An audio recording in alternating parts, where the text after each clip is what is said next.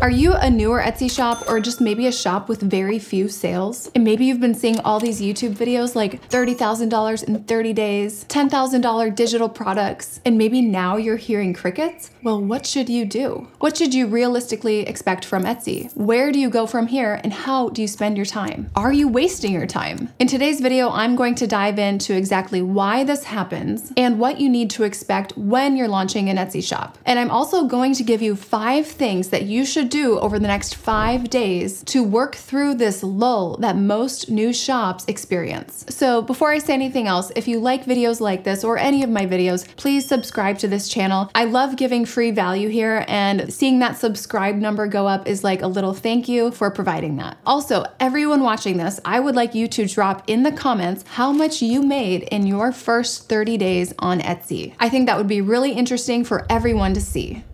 Welcome back to my channel. My name is Dylan Jarris, and I am an Etsy shop owner of about 7 years. I've sold over $1.4 million in revenue on this platform, and it's over $1 million in profit. I also sell on Amazon and Shopify, and my entire background is in corporate e-commerce. So all of that experience is really infused into everything I teach here on YouTube and in my program, Multi-Six-Figure Etsy Blueprint. So now, while I still have my shop and we do between $360,000 and $400,000 a year on Etsy, I've hired out most of production for that. And now I work full-time with hundreds of Etsy sellers just like you, and I help them scale their shops to the multi-six-figure level. So if you are interested in any one-on-one help, definitely reach out. You can find me on Instagram at Dylan Jarris, or just schedule a call with me with the link below. I talk to so many Etsy sellers who have just started on Etsy. Maybe they have about 50 listings. They've been on Etsy for a few weeks and they have no sales. They're starting to feel panicked, like what are they doing wrong? Maybe this is broken. Maybe this isn't going to work for them. Maybe they should go a different direction. Maybe they should start a second shop. They feel really unsettled and anxious. They're starting to research things like Amazon KDP or Shopify as an alternative. And in this place of being unsettled about having no sales or few sales, they are very quick to pivot. And what happens is they do this over and over again. So they try something, they don't see immediate results, then they pivot. And then they try something, they don't see immediate results, and they pivot. And the problem with this, with Etsy and really anything entrepreneurial, is that they spend a year or years doing this cycle